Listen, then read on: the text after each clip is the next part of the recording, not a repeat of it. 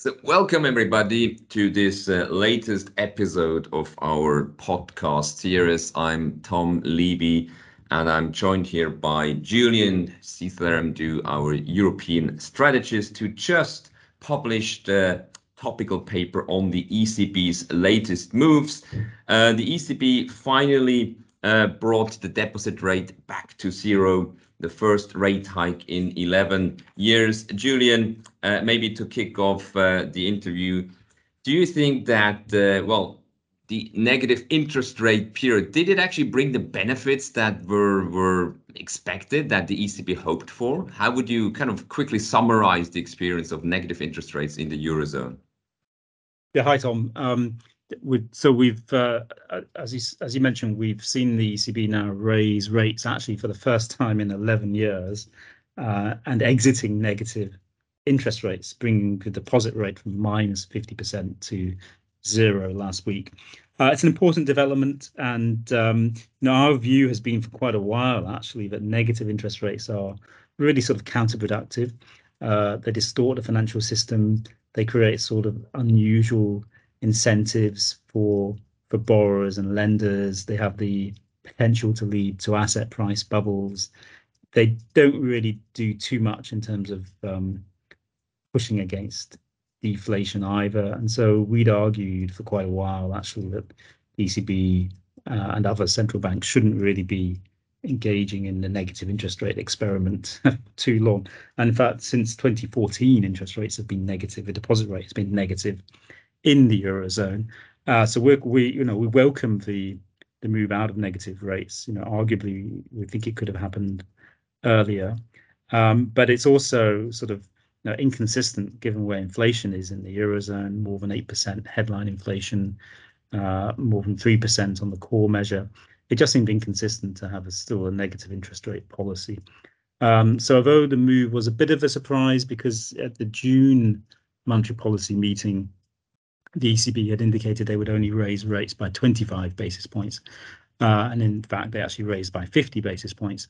As I say, we welcome this development. We think actually it's good to get out of negative interest rates, and therefore we welcome the policy of the ECB. But the challenges that the Eurozone is facing economically are still very substantial at the moment, with high inflation and weakening growth. So very interesting. And do you think, you mentioned it that, until quite recently, they were still signaling a smaller rate hike, and now obviously this, let's say, hawkish surprise.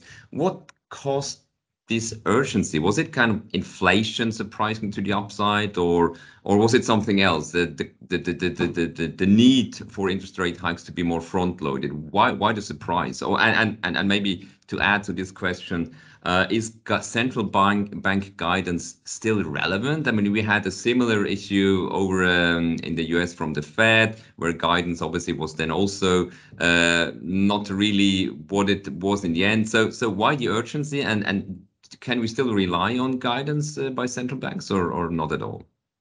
So it's interesting that at the meeting last week, ECB President Christine Lagarde sort of moved away from this forward guidance policy and indicated that every meeting would be sort of data dependent and sort of a live meeting, whereas previously the ECB and, as you mentioned, other central banks had tried to sort of indicate what their monetary policy would be going forward in the next few meetings. Now they've kept their options more open. So yes, they have sort of abandoned, or at least placed less emphasis on forward guidance.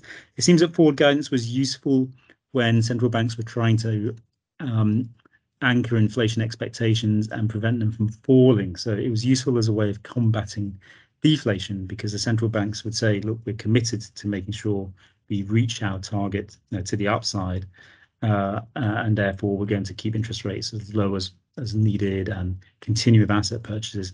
But it seems like forward guidance has been less useful in this more recent environment, where inflation has surprised massively to the upside, because it's tied central banks' hands for too long, and they've been worried about losing their credibility by sort of changing policy with respect to what they had said maybe a few months ago. And I think that's what has delayed the ECB acting until now. and therefore I think it's also correct that they've sort of reduced the emphasis on forward guidance, and now they've indicated that sort of they will take things meeting by meeting, which I think is a better approach. As you mentioned, Lagarde also said last week that they were front loading interest rate increases, which is an interesting expression.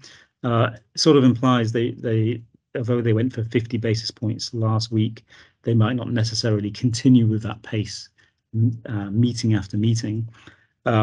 We think in the September meeting they will probably do one more 50 basis point rate increase, but then as we get into Q4, as the economic outlook from a growth perspective is deteriorating, we think in the Eurozone, they may then sort of move down to a 25 basis point pace of rate increases. And by 2023, we think it's going to be very difficult for the ECB to be raising rates at all, because we think the economic outlook will have deteriorated quite a bit by then. So yes, they have sort of reduced emphasis on forward guidance. Again, I think that's something we welcome. And it therefore does make the outlook for monetary policy a little bit sort of harder to forecast. But as we've seen recently, even when they had forward guidance, they eventually had to sort of surprise markets and investors anyway. Indeed, it's definitely a challenging environment for central banks.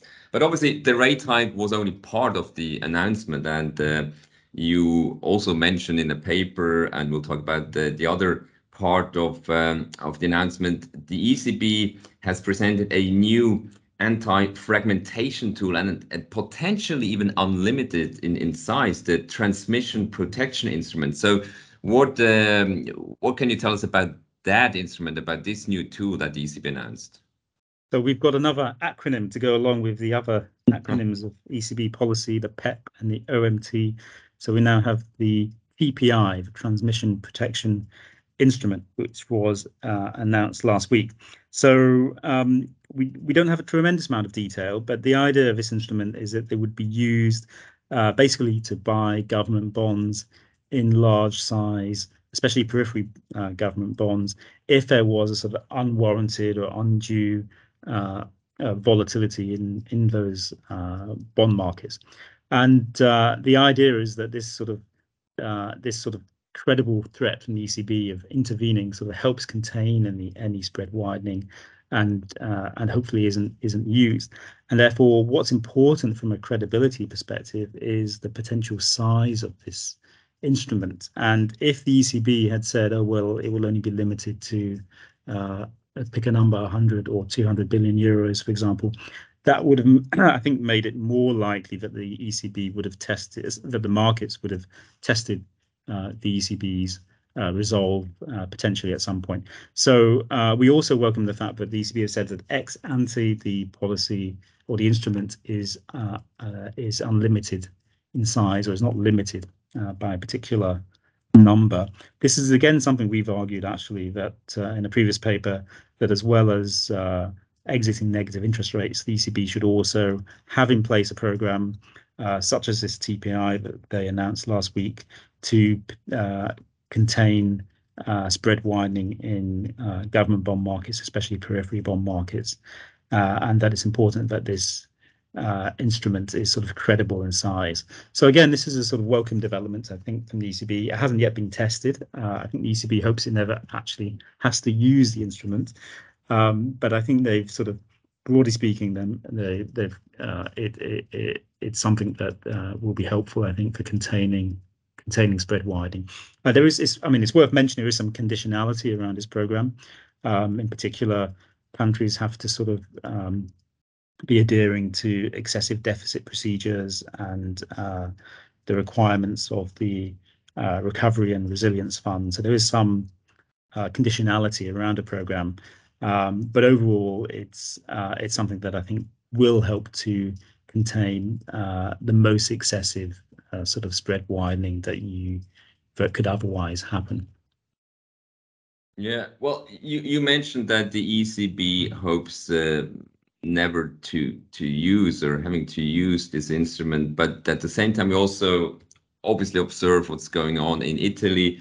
We heard that Mario Draghi has resigned as prime minister. We know that there will be fresh elections relatively soon, which usually adds uncertainty and can add some volatility to financial markets. So do you think that could already be a first test for this new instrument? So it's very interesting, the timing. Just as the ECB was announcing it's the TPI and raising interest rates, we also had last week the collapse of the government led by Mario Draghi, former ECB president, and the announcement of new elections, which will take place on the 25th of September. So it will be a sort of a very uncertain and volatile summer politically in Italy. And it's unlikely that Mario Draghi will be prime minister once a new government is formed. It's likely to be a centre-right government, coalition government of centre-right parties. So as we've seen spreads widening quite a bit already. So Italian versus German government bond yields are sort of in the 200 basis point range, currently having got close to 100 basis points towards the end of last year. And we think this sort of volatility will continue. At the same time, it's worth mentioning that the spreads are sort of nowhere near the levels they reached during the Eurozone debt crisis of around 600 or 700 basis points, for example. And in the sense, this TPI instrument, the whole point really is it's not actually used. It's just there sort of sitting in the background and preventing sort of a very large widening in spreads. So we don't anticipate it being used soon or being used specifically to intervene in Italian government bond markets over the summer. Lagarde was sort of was careful not to sort of say that at the press conference last week. But the fact that the simple fact that it exists and it's there sort of sitting in the background, I think does help contain the potential amount of widening of spreads that we might see. And I think the other important point to mention is that whatever government is in place in Italy following the elections, they will also still have a strong incentive to try to keep investor confidence, and in particular they'll have a strong incentive to continue with the sort of reforms and infrastructure investment that are set out in the Recovery and Resilience Fund, because to be eligible to continue receiving loans and grants from that fund, governments need to demonstrate that they are meeting certain milestones in terms of continued reform.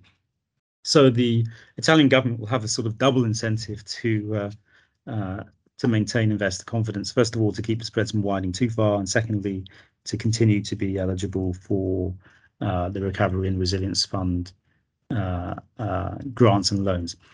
So yes, I think a volatile summer for Italian debt markets, but so far we're not anticipating that it's going to be a repeat of the Eurozone debt crisis, for example. That is definitely good to hear, because as you mentioned, with the still soaring inflation rates, with a potential recession on the horizon, there's definitely already enough going on to add volatility in financial markets. So it would be good to hear that at least from Italian politics, that this does not add further volatility and more uncertainty into financial markets. So let's hope that, as you predict, that the tool won't need to be used in the near term, and it's enough that it's there with a potential unlimited size, as you mentioned. And you also go further into detail in the paper, which is available as always on zurich.com/MSME. And with that, I thank you, Julien, for a very interesting interview, and I'm definitely looking forward to read the paper and having you in further interviews in the future. Thank you very much. Thank you.